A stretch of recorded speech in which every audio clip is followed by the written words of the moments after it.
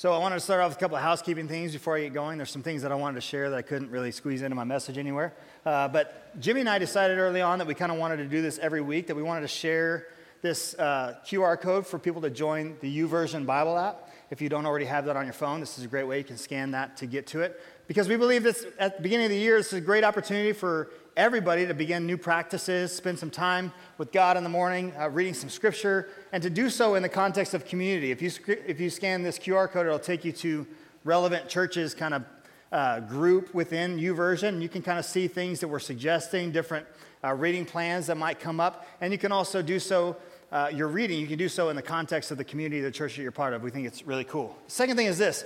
Jimmy mentioned towards the end of his message last week, but if you'd like to be better equipped to intervene in a person's life who may be suicidal, man, I challenge you to join us for a seminar with Gail Yandel. She's the Director of Training for the International Fellowship of Chaplains on Tuesday, January 31st, right here from 7 to 8. Gail specializes in critical incident stress management, depression, grief, loss, PTSD, human trafficking. It's a lot of things to specialize in now that I say it out loud. Suicide and suicide intervention. So you'll learn how to identify signs that someone may be suicidal. You'll learn how to talk to them, how to intervene, how to get them the right support and the right care. Anyone can respond to a person who's thinking about suicide if you have the right, if you've been equipped in the right way, if you have the right knowledge and the right skills. This seminar it has the opportunity to save lives. This seminar, the best part about it, is open to everybody. So if you could invite people, share it on social media, let people know. And just so you know, in case you're a little nervous about this, there'll certainly be a faith bent to it. But it's not just a faith seminar. And so anybody that might want to come, anybody that you know that could be impacted by this, would you invite them? Do that for us, because we want this room filled with people who can get the tools to help save lives. We think it's that important. So would you do that for me? Yes, Matt, we will do that. Okay, thank you very much. Hey, we're in week 3 of a 4-week series that is certainly about mental health, but it's not just about mental health. That'd be far too short-sighted. Mental health struggles are very real. They're everywhere around us. We all know about them, so we don't need 4 weeks for me to convince you that mental health struggles are real. No, we're taking 4 weeks to help you learn how to live life to the full and help others live life to the full, even in the midst of a mental health struggle. And let me kind of, spoiler alert here, let me give you the end before the beginning. God wants the same thing for you. God wants you to live life to the full as well. He wants you to live life filled with hope and filled with joy and filled with all peace, so much so that it overflows in you. He never wanted us to feel imprisoned by the weight of depression and anxiety and grief. So he gave us real tools. He gave us real tools by the writers of Scripture, real things that we can actually do, that we can learn about in here to help us fight back against mental health struggles. In this, what you might have considered a antiquated, irrelevant, old book, there are concepts in this book that the writers of Scripture share with us that are just now being proven by science to have been true the whole time, to have the impact the writers of Scripture told us they would have. We're actually learning that science is showing the same thing. We're going to look at one of those today that I'm super excited about. Week 1, I talked about hopelessness and how I believe hopelessness is kind of the foundation, the kind of the root of so many of our mental health struggles. I laid the groundwork for the fact that so many of our mental health struggles are much more of what I was calling brain health issues, that there are things happening in our brains, both biological and chemical or clinical things that we can't control. Things going on that cause us to suffer, and they're not your fault. You just have an organ in your body that's not functioning the way it should. Just like my eyes don't function the way they should, I need to wear these glasses. You might need some help with your brain health as well. The right medicine, the right therapy, just to get you set on the right track, just to kind of put the wires back together so that you could possibly take the things that you learned from this series, maybe just a small little nugget, and combine that with good health, with good medicine and good therapy, and maybe find a little bit of freedom and maybe find a little bit of health in your life. And then week 2, Pastor Jimmy gave a message on depression. It was fine. I mean, he did use it as an opportunity to tear me down, which I would never do that. I would never do that. Jimmy is obviously intimidated by my intellect, which proved the fact that he needs to use the stage to mock me for not having read as many books as he's read leading up to this series. So I would never use my platform to tear him down. Just because he's less skilled at coming up with his own content, that is not his fault. And for those of you who weren't here last week, I know I've completely alienated you just to make a joke, but it had to happen. It had to happen. All joking aside, it really was a great message. You should go back and watch it. He made people cry, which is apparently all you have to do for it to be the best message ever.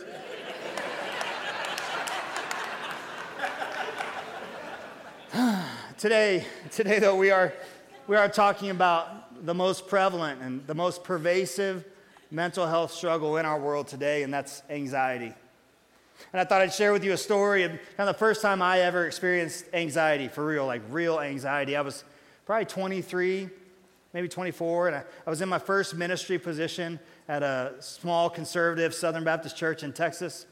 And I was the youth pastor there, so I spent most of my time hanging out with kids and doing that type of stuff. But the pastor at the time asked me, hey, would you mind preaching this Sunday on a certain date? And it was a few months out. And I said, sure, I'd be happy to do that. No training, no nothing. It was kind of like he thought, oh, you've seen a sermon. You do one of those, okay? And so I am freaking out, like stressed out. The anxiety, like it becomes so debilitating that I don't write a single word. Like I sit down to try and figure out what message I want to give, what God might want to say through me, this 23-year-old guy. And nothing came. So I kept pushing it off.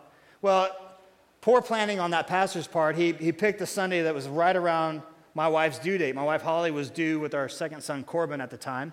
And so Saturday leading up to that Sunday morning, I was given tickets to the Byron Nelson Classic, which is a golf tournament in Dallas. And so I'm like, babe, we're going to go walk this whole course. We're going to walk all day. And you might be picking up on what I was hoping for. We get home from the golf tournament and nothing's happening. Nothing's taking place. And so I'm like, all right, jump rope. Do some jumping jacks. Come on, let's make this happen. Well, God in his goodness, because he loves me and he cares for me, put my wife in labor that night and I didn't have to preach. So that's the beauty of it, because he loves me. And that was definitely the first time that I dealt with anxiety on a very real, experienced it on a very real level. But thankfully, I'm not the only one. In fact, in 2019, 2 out of every 3 Americans said they were anxious or extremely anxious. And if you don't remember, a few things have taken place since 2019. And since the pandemic, things have gotten worse. They've gotten way worse, especially in our younger generations. The studies show that 91% of high school and college-age students report consistent and significant levels of anxiety associated with the stress in their lives. Those are massive numbers, huge numbers, and so we definitely need to take some time to talk about it. But just like I did in week 1, I want to do the same thing. Let me start off by acknowledging this is an extremely complex subject. I'm not an expert. I'm not a therapist. I'm certainly not a doctor. I know that on one side of the anxiety spectrum, we have these clinically diagnosable brain health-caused anxiety disorders. Things like phobias and panic attacks and social anxiety and obsessive-compulsive disorder and post-traumatic stress disorder. And these disorders, they differ from the typical experience of anxiety in a few key ways, most notably in the fact that they tend to persist. They just don't seem to go away. They're often completely out of proportion to the actual threat that you're experiencing, and you know it, but you can't do anything about it. They cause distress or impairment that significantly affect your quality of life and just your simple ability to function. The good news is that anxiety disorders are actually highly treatable. So if you're struggling or experience anxiety in this way, I actually encourage you to find the help that is available to you. I know it takes courage. I know it takes courage to admit that you need the help and that you're struggling, but it's so worth it. It's worth it for you, and it's worth it for the people who love you and the people that you love. So just for clarity's sake, let me be super clear. The rest of our time together, this is not the type of anxiety that I'm speaking about. I'm not speaking about clinical anxiety disorders. And then on the other end of the spectrum, you have your everyday, run-of-the-mill stressors The super easy ones for us to deal with, things like uncertainty of the future, concern about how our kids are going to turn out, problems with our jobs and our employers, the outcome of our financial futures, drama in whatever relationship you have. Will I ever be able to afford eggs again? And these, although not clinically diagnosable anxiety disorders, they can be crushing. They can be completely debilitating. And every one of these, minus the egg joke at the end, can make it feel like walls are just caving in around you. As you experience them, your heart begins to race and you become short of breath. And so, what's our answer? Those are real things that we really struggle with, so what do we do? Well, thankfully, the Apostle Paul, he makes it abundantly clear. He makes it clear what we should do, and thankfully that should make this a very short message. He says this: do not be anxious about anything. There you go. I did a lot of research to find this one, and so I'm going to pray. And you've got to be thinking like, thanks, Paul. Thanks, man. That's super helpful. Can I have some of what you're smoking? Because I hear it helps with anxiety. Has anyone ever said anything like that to you? It's just the idea of, hey, just stop it. Just stop. Well, if you could, you would have. A long time ago. And just to kind of maybe relieve some anxiety today, like, that's not the answer. The answer is not just stop. But I do believe there's an answer. And the answer, I might even call it a cure, that Paul alludes to.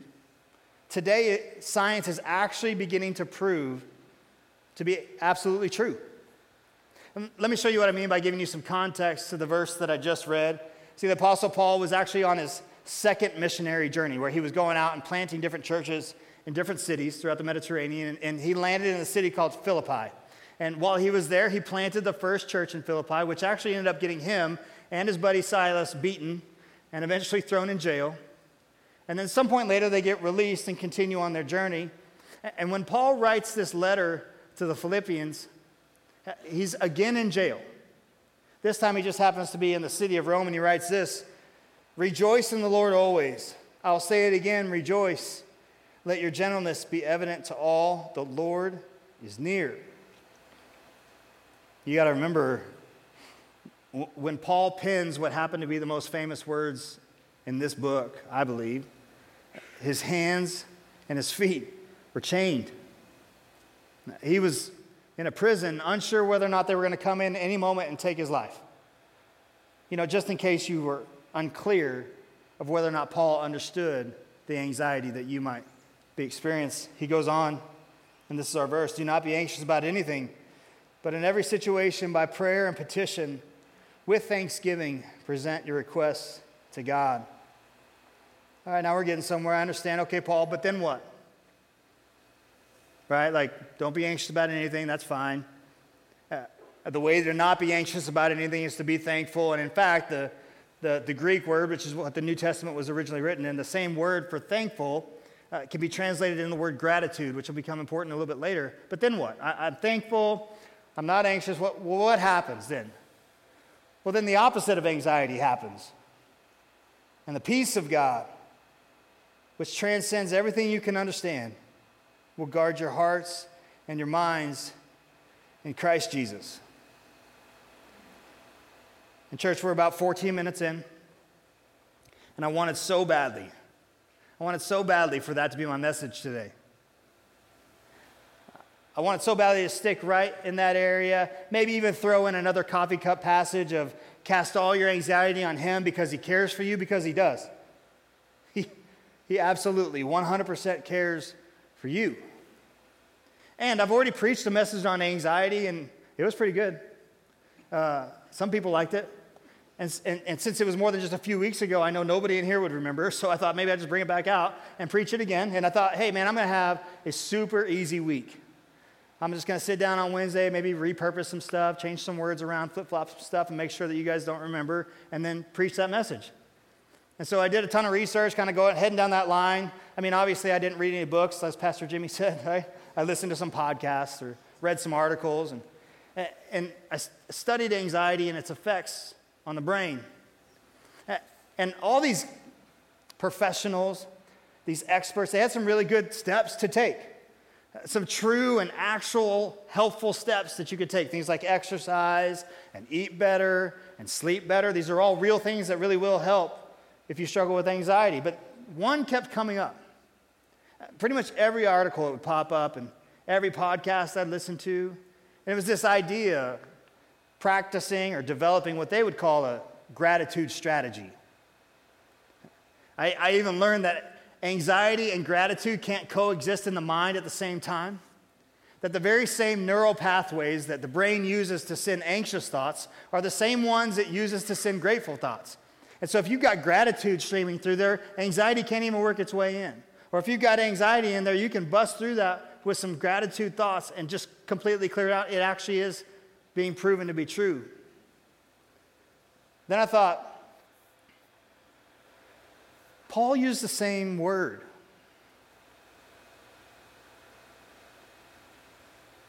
The Apostle Paul, in a prison in chains, he used the same word. And if all these experts are speaking about, hey, make a gratitude list about all the things that you have to be grateful for. Make a list of all the things that you have to be grateful for. And Paul used the same word. Then I was done. I was wrecked. I could think of nothing else. That idea of having this simple kind of repurposing a message, a nice easy week of sermon planning, it went right out the window. Because in that moment, God made it clear to me that He had something new for our church. And so I had to dig in. It may not be clear to you yet, but you see, Paul had nothing. Everything had been stripped from Paul. Likely even his own life would be taken. And so if gratitude is built upon what we have, then Paul had nothing to have gratitude for and would have been completely crushed by the weight of his own anxiety, by the weight of his own thoughts of impending doom. If gratitude is founded upon what you have now, then gratitude is very fragile. I mean, certainly I have gratitude for my job and for my financial security, but it ain't that secure. If I lost my job or if I had some huge expense come up that I couldn't cover, then where's my gratitude then? I'm extremely grateful and I have gratitude for my house. I'm grateful I have a roof over my head. But my wife has a problem with leaving her flat iron on when she leaves. My house could be burning to the ground right now. I have no idea. And if it is, where's my gratitude then? You see, the foundation of your gratitude, it determines the resiliency of your gratitude. So, if that's the case, what was the foundation of Paul's gratitude? How was his gratitude so resilient that even in the face of imprisonment and possible death, was he able to say, I'm not anxious about anything, and you shouldn't be either? You see, we see the foundation of his gratitude a little bit back in a letter that he had written earlier to the church, to the followers of Jesus in Rome, when he says this, for those who are led by the Spirit of God are the children of God. And Paul's just saying for those who have put their faith in Jesus by asking Him to be the forgiver of their sins and the leader of their life, that they are children of God. And the Spirit you received does not make you slaves, so that you live in fear again. Rather, the Spirit you received brought about your adoption to sonship, your adoption as sons and daughters. And by Him we cry, Abba, Father. It's just this word meaning the sense of daddy. The Spirit Himself testifies with our spirit that we are God's children. And now if we are children, then we are heirs, heirs of God and co-heirs with Christ. Jump down a few verses. Verse 28, he says this, and we know that in all things God works. And if you fell asleep earlier and just woke up for that line and then dozed off for the rest of the time, it's probably fine. You could walk out these doors, and if that's the only thing you heard me say today and you actually believed it, could you imagine the change that would take place in your life? I mean, what is anxiety in the fact that God Almighty works? That in every situation in your life, He works. And for those who love them, He works together for the good, who have been called according to His purpose. For those He foreknew, He also predestined. And don't let those big theological words confuse you or kind of take you out of the promise here. I'll come back to those in just a second. For those He foreknew, He also predestined to be conformed to the image of His Son, that He might be the firstborn among many brothers and sisters. And those He predestined, He also called.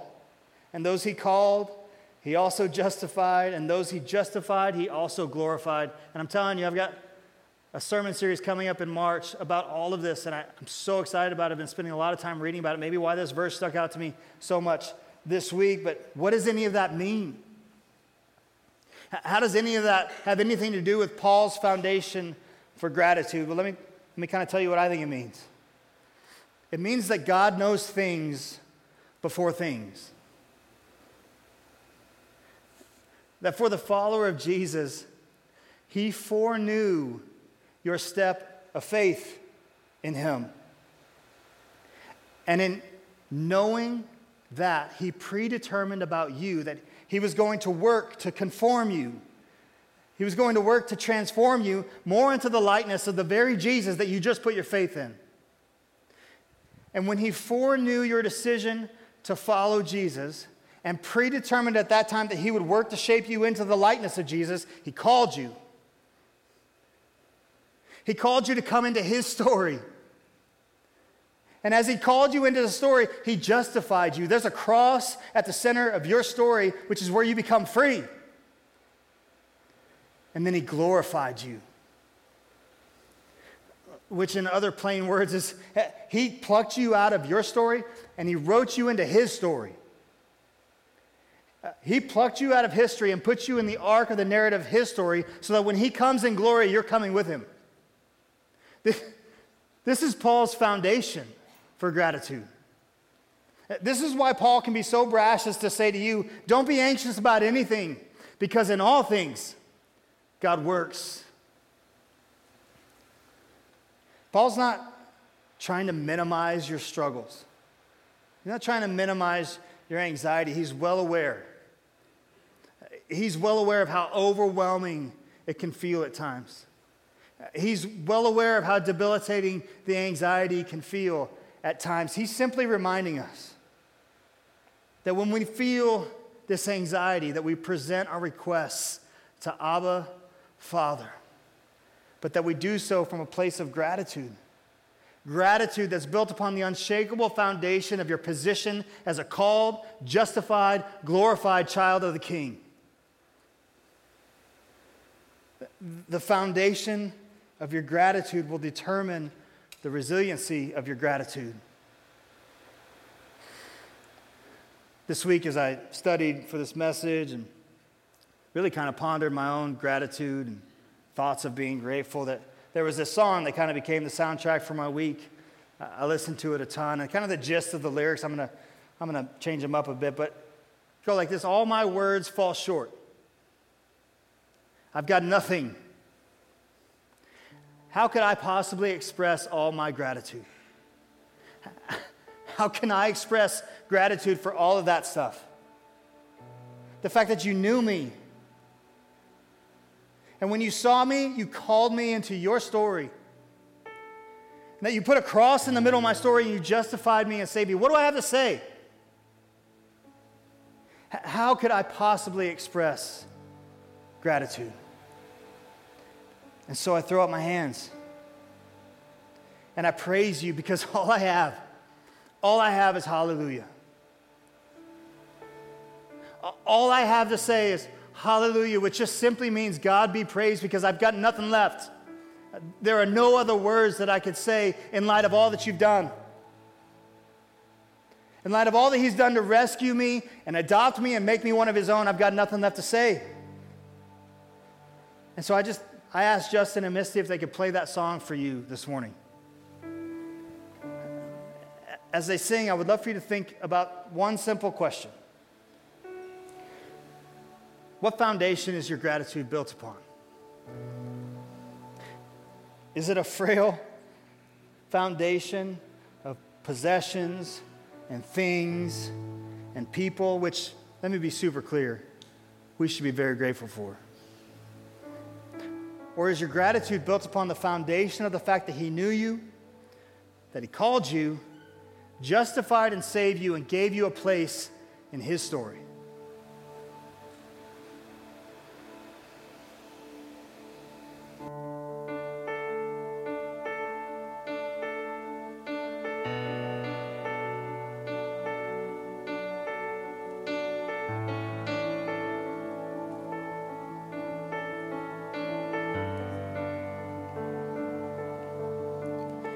All my words fall short. I've got nothing new. How could I express all my gratitude? I could sing these songs as I often do, but every song must end, and you never do.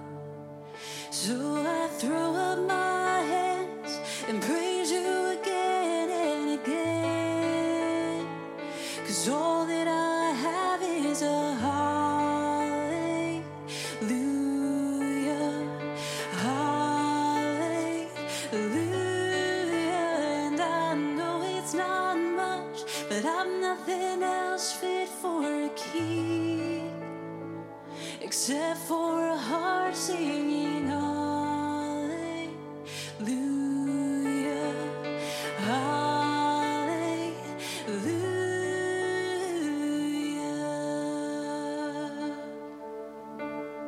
I've got one response, I've got just one move. With my arms stretched wide, I will worship you. So I throw up my hands and praise you again and again, 'cause all that I have is a hallelujah, hallelujah. And I know it's not much, but I'm nothing else fit for a king, except for a heart singing hallelujah, hallelujah.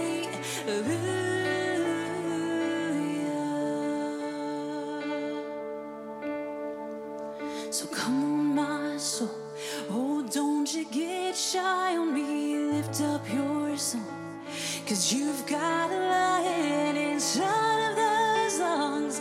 Get up and praise the Lord. Come on, my soul, oh, don't you get shy on me. Lift up your song, 'cause you've got a lion inside of those lungs. Get up and praise the Lord.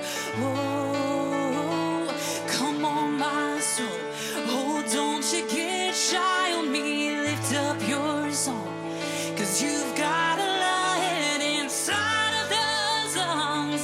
Get up and praise the Lord. We sing that again. Come on, my soul, oh, don't you get shy on me. Lift up your song, 'cause you've got a lion inside of those lungs. Oh, get up and praise the Lord. Yeah. Come on, my soul, oh, don't you get shy on me. Lift up your song, 'cause you've got a lion inside of those lungs. Oh, get up and praise the Lord. Oh,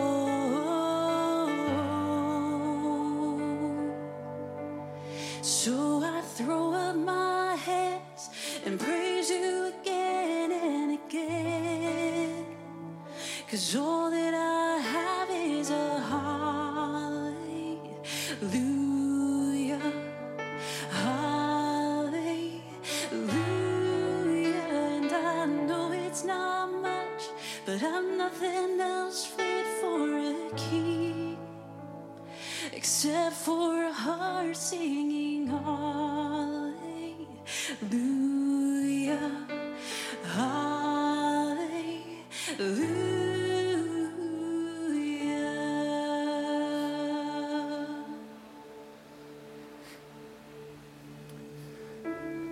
Let me give you a little insight on how things work. So the enemy this week, actually mostly just this morning, all I could hear was, it's not going to help. It's not going to help. Like, we want to help. And nobody can take this and do anything with it. They're not able to walk out these doors and actually implement something into their life that's actually going to help them. It's not going to help. So it's not the right message to preach. And I just didn't believe it. I want to be super clear. Like, I'm not saying this is easy. I don't even believe that if you walk out these doors and lay this foundation of gratitude, that anxiety is going to leave your life forever. But if you're building gratitude on the things that you have, I do believe that won't last either. I believe if you build gratitude on the things that you have today and you don't have them tomorrow, what do you have gratitude for anymore? And so as we lay this foundation of the fact that, man, all I have as my foundation is gratitude for the fact that He came and He saved me and He called me and He justified me and He glorified me and He's continuing to work in me to conform and transform me. That's my gratitude. And on top of that, I can lay gratitude for my wife. On top of that, I can lay gratitude for my kids, or my job, or my stuff, or my 2002 Silverado. I got gratitude on top of gratitude, right? But if my foundation is where it needs to be, man, those things can be gone tomorrow. And will it hurt? Yeah, it'll hurt. But I still have gratitude. And I can still fight against the pain and the struggle of anxiety and mental health in my life because of my foundation. And so I challenge you. To take some time this week, spend a few moments. Spend a few moments each morning and write out some things that you're grateful for. Whether you have a relationship with Jesus or not, if you do this, I believe it'll help. I think if you take some time to create this practice in your life of being grateful for the things that you have, I do believe it'll help. I also believe it won't help forever. And so for those of you who do follow Jesus, man, I want the first thing on your list to be, God, I'm just so grateful that you came for me. God, that you knew me and that you know me and that you're working in my life. Let that be the first thing on your list. I believe without that as your foundation, you're just destined to find times in your life when you have nothing to be grateful for. Would y'all pray with me? If you're watching this morning online, or if you're here in the room with us and you begin to feel some stirring in your heart, if you've never asked Jesus to be the forgiver of your sins and the leader of your life, I want to tell you something crazy right now. That if that's happening in your heart, that God knew from the beginning of time. This isn't a surprise to Him. So this morning you can enter into that relationship with Him. You can experience this gratitude that we're talking about. You can start to get some pieces in your life where you understand the gratitude that I have as a follower of Jesus. You can do that by praying this prayer with me. Just say, Jesus, I know I'm a sinner. Jesus, I know that I'm in need of a Savior. Would you come and be my Savior? And then Jesus, from this day forward, would you lead my life? God, I really am just eternally grateful I don't always get it right. I certainly don't always start every day like this. I'm not trying to make it sound like I do. But God, when I sit and think about you, when I sit and think about what you've done, when I see the transforming work that you've done in my life, that you've done in my friend's life, that you've done in our church's life, God, I have nothing left to say but hallelujah. God, I pray that as we walk out these doors as a church this morning, that we walk out just filled with gratitude. That we push against the powers of the enemy, that we push against the power of anxiety and mental health struggles in our lives, and we do that through gratitude this morning. Lord, we love you. We pray all these things in your name. Amen.